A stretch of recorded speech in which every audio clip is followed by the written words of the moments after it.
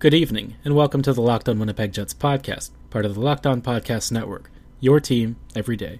I'm your host, Harrison Lee, an avid Winnipeg Jets fan and an online blogger. You can follow me on Twitter at HLLivingLoco and follow our podcast Twitter at LO_Winnipeg Jets. For those of you yet to do so already, be sure to follow and subscribe on your favorite platform of choice. We're available wherever you are, including Apple, Spotify, Google, and Megaphone. Subscribing is free and keeps you up to date on the latest and greatest in Winnipeg Jets news, analysis, and NHL talk. On tonight's episode, we're going to be taking a bit of a break from the Winnipeg Jets talk just because there's not a whole lot to discuss. The only news is that Christian Vesalainen and a couple of other guys got demoted back to the Manitoba Moose on account of it being the NHL All-Star game, so, guys kind of need a break, and the AHL will still keep going on while the NHL All-Star Game is going on. So their season hasn't stopped, which means guys like Vesalainen do still need ice time. The only thing that I will say about all of that is it's super weird that the Jets never actually played Vesalainen, despite the fact that Maurice claimed he was going to.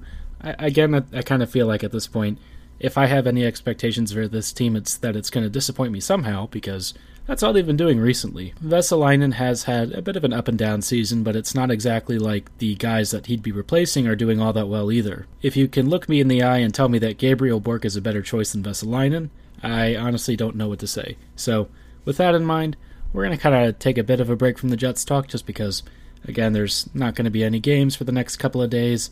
They have some time off, so this is kind of the opportunity for us to have a little bit of fun with this. Given that, I thought it might be fun to talk about some of my favorite hockey movies, which there are a few of them. And even though hockey itself is kind of a niche sport as far as mass media is concerned, there are some decent films out there. Some of them that are actually pretty well known across all sorts of fandoms, whether they're sports fans, hockey fans, movie fans, you name it.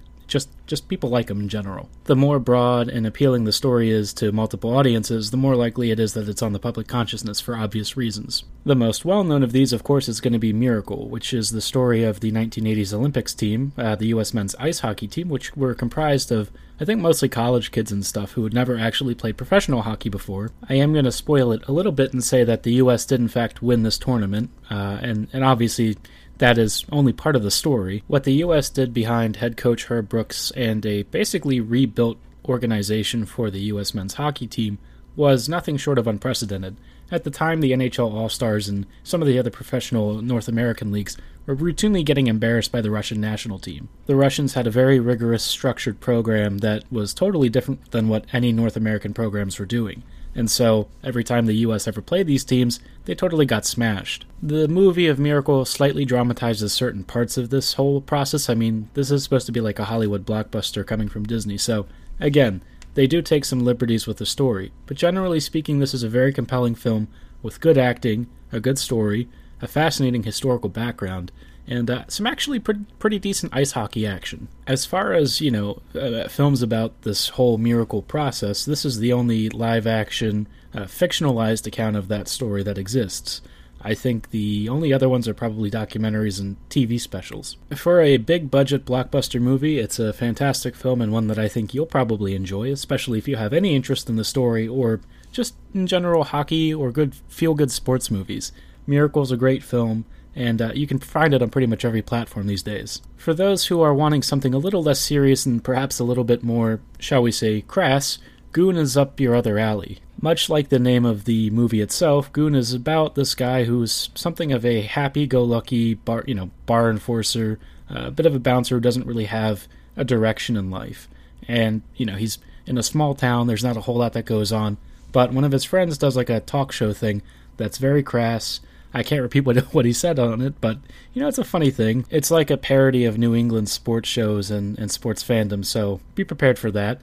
And, the local attraction is a small minor league hockey team that basically gets its butt kicked every time it goes out on the ice. So our main character, Doug Glatt, decides that, he's going to try out for the team after he punches a guy who was kind of insulting him, and impresses everyone with the fact that he can actually fight while he's standing on skates, even though he can't actually do everything else. Goon is a gritty, silly, kind of, it is a hard R film for a lot of reasons, but it tends to embrace some of the, I guess, seedier parts of the hockey culture, but also parody and make fun of it. It's definitely not a film that takes itself particularly seriously, so if you're looking for a deeper examination of goonery and hockey fighting, this isn't that film. This is one that embraces blood and guts and jokes about guys and drugs and stuff, so it's not exactly like a particularly serious, in-depth film. Because most of the comedy tends to be in a lot of character beats and stuff, you don't really have to like hockey or fighting in order to enjoy this film. Some of the jokes are a little bit edgy, but I think for most hockey audiences, they probably will embrace this film more than anything. It's definitely one that most people have seen by now, especially for those who have actually sat through Slapshot. Goon is definitely kind of a dying breed in terms of sports comedies and films. They really don't make films like these anymore. Even, it's not exactly old, but it has been about 9 or 10 years, give or take. So you can tell that, generally speaking, these films don't get made, and comedies about hockey are extremely limited. There is a sequel that I have yet to see, but I haven't really heard anything good about it, which is not exactly surprising. I generally think that Goon's success is kind of one of those one-time deals where once you watch it and you kind of see all of its tricks and stuff, it's not really going to surprise you again. This is the kind of film that you don't necessarily need to rewatch, but for the one time that you watch it, it is kind of funny. If nothing else, it has a ton of crass jokes and a bunch of fights and hits and stuff, and there are a couple of actual references to real-life hockey occurrences, some of which are less savory than others. It does, however, have Liev Schreiber as a really nasty, nasty guardian who kind of, basically paralyzes somebody on the ice. So if you've ever had some weird desire to see that, it's in here. It's obviously referencing the Bertuzzi incident, but that is probably not the most positive thing to consider. Generally speaking, those are some of the more well-known Hollywoodized hockey movies. There are a couple of others that we're going to talk about briefly, one of which is considered a classic, but in general, these other ones I am less likely to recommend unless you haven't seen them before and you need to see it for the first time.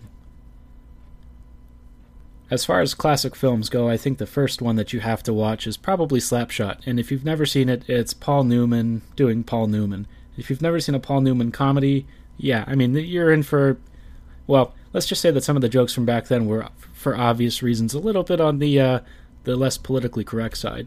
As far as Slapshot goes, it's about a small-town guy who basically figures out that he can just pound the other team and beat them into submission, and that's how they're going to win games. Newman's character is something of a slacker who doesn't also seem to have much of a direction in life. You can tell that Goon was heavily inspired by some of the stuff in Slapshot, including the Hanson brothers, who are, for the most part, like the mascots of this film. I think anyone who's ever seen the guys in the glasses with the blood coming down their face probably knows the iconic image that it was pulled from. People who haven't actually seen Slapshot know the Hanson brothers just because they're sort of a pop culture phenomenon, or were at the time, and are still pretty well known as far as historical characters in sports films. What is actually interesting about those guys is a couple of them played professional hockey, and one of them actually played here in Baltimore back when I think the Skipjacks were around. Yeah, I think it was the Skipjacks. I think the hockey team is called the Johnstown Chiefs in the film, which is loosely based on a real team that still exists, just not in that format at all. But one of the Hanson brothers actually played for that franchise, which might have been called the Johnstown Jets at the time, maybe? Not 100% sure. But, Paul Newman himself wasn't really a hockey player, but he definitely had a reputation as being, for anyone who's never actually watched his films, he did a lot of westerns and comedies and stuff, but his true passion was actually auto racing. That was the thing that he loved doing the most. In many ways, Newman was kind of a down-to-earth guy when it came to sports and stuff. He just wanted to be one of the drivers and sort of kind of relax and participate in the sport as you actually would work your way up from, say a low professional pro-am level all the way up to the professional level where he actually excelled in quite a few instances in races. He kind of brought that same sort of attitude to the Slapshot film where he's very down-to-earth, but obviously down-to-earth by 80s or 70s standards, probably not appropriate these days. But as a historical touchstone for hockey films, it's one that you probably have to watch. You also should probably see The Mighty Ducks from Disney. This one is a lot more family-friendly. For obvious reasons, it's a kid's film, but it's one of the most well-known hockey films for all age groups. It came out when I was a kid, and it's funny because I actually have trouble remembering some of the specific plot points. But basically, the gist of it is, much like all of these other films, an underdog group of misfit kids bands together and has to take on some really tough opponents in their quest to do, I don't even remember what their goal was. Maybe to win some local championship? That's usually how most sports films go, especially in the Disney ilk. But Mighty Ducks is one that's, culturally well known by pretty much everyone because it's a Disney film, and it has a lot of iconic moments and characters. It's also one of the few hockey films that you can watch with your family and probably not blush too much. Miracle, also safe for kids. Goon and Slapshot, not exactly on that spectrum, we'll put it that way. And Mighty Ducks actually has a ton of sequels. Most of them weren't that good, but obviously you can still find influences of the Ducks in Anaheim. At one point, the Anaheim Ducks were actually called the Anaheim Mighty Ducks, and I believe were owned by Disney, although I don't think that relationship still exists. But yeah, I mean, they even wore similar jerseys and had the mask design that you can still find on some of Anaheim's alternate jerseys. What's kind of amusing to consider is that the Anaheim Ducks are more like all of the rival teams that the Mighty Ducks played against in the movies, because a lot of those players are just kind of not that nice, man. When they still had Corey Perry on the roster, oof, not good. And Ryan Getzlaf has a bit of a nasty edge himself. All of those guys are a little on the harder side, so it's kind of funny that they adopted the personage and branding of a team that was noticeably friendlier than what the real Anaheim Ducks were. This last film is one that you may not have actually seen. It's Mystery Alaska, and of the hockey films that have come from Hollywood, it's probably one of the least highly regarded. In general, I don't think it's all that good. I mean, it has kind of an interesting concept of this small town in Alaska that, really is known for its weekend hockey, and that's about it. And so these guys have these very interesting, distinctive vintage brown and chocolate-colored jerseys that they wear out, which is probably one of the most recognizable things from the film, aside from the actors. But again, it kind of draws on this small-town sports underdog theme that a lot of these films tend to have, which I kind of think is like some sort of weird Canadian thing that's constant in like all of these hockey films. Everyone loves an underdog story, but I feel like hockey movies tend to only have underdog stories, which is fine. It's just kind of funny because it's always about the gritty, hardworking guys, and, occasionally they kind of gloss over the skill parts of the game. It's always about the, guys who grind in the corners, get into fights, have all the tough guy stuff. It's like a very romanticized interpretation of hockey, which is kind of funny when you compare it against what the NHL actually looks like today. If I had to rank all of the previous films I just talked about, I'd probably have Miracle first, Slapshot maybe second, tied with Goon, and then Mighty Ducks is right there with that crop, although I just don't remember a whole lot about it. It's been many years since I've actually sat through watching D1, D2, and D3, but those were pretty decent. Actually, some of them were great, especially Miracle, and parts of Goon are actually pretty good. Mystery, not my favorite film. It is what it is. It's one of those films where you can kind of see it once, don't have to see it again. It's not that special. There are a couple of comedic moments, but in general, I think the main thing is, mild spoiler alert, but there's a cameo from the New York Rangers because this town has to play against that team as part of some exhibition thing. If I recall correctly, a significant portion of the Rangers roster is actually present for this film and actually playing like a fake version of the hockey game there, so it's kind of a neat little Easter egg for NHL fans from that decade, but beyond that, not too many reasons to actually sit through that film. Your choices for decent Hollywoodized NHL and general hockey movies are unfortunately quite limited, and those that are around are generally either on the older side, or probably not ones that you can watch with your family. Should add that Mystery Alaska is on the not-so-family-friendly list for a variety of reasons, but if you've got a late night, it is an okay film to sit through for, I don't know, if you've got like 2 hours to blow. On the more serious side of things, I think Red Army is going to be one of the top documentaries that you have to watch. Red Army takes a very broad socio-political examination of the Russian men's hockey team. It examines everything from like the opponents that the Miracle team faced to the entire, essentially Cold War era program that was fueling Russia's desire to put themselves on an international stage through Olympic and non-Olympic competitive sports. The truth about Olympic and international competitive sports is that oftentimes it's sort of a nationalist propaganda tool.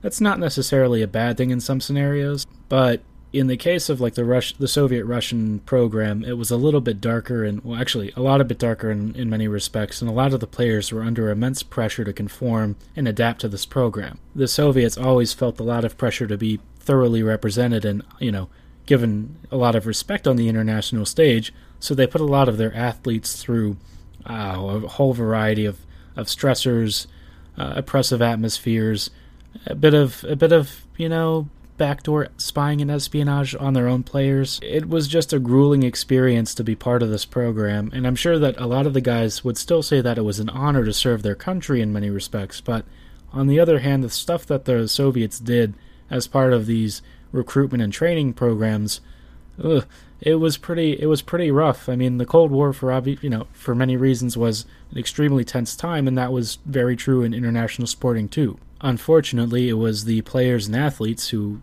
were either conscripted into these programs or recruited through, a couple of sweet words and stuff, or kind of, forced into it, that ultimately they paid some of the prices more than, anyone else. On a related thematically heavier note, Ice Guardians is a really well-known, well-established, and generally well-regarded documentary about, enforcers in hockey. As the years go on and we tend to understand a bit more about the impact of CTE, which is, repeated traumas to the brain that essentially create scar tissue, we tend to understand that in stuff like fighting and enforcing, for a variety of reasons, is no longer a focus in hockey. For one thing, people always say that it deters dirty play and stuff, but generally speaking, it hasn't really been shown to have any sort of statistical impact on deterrence.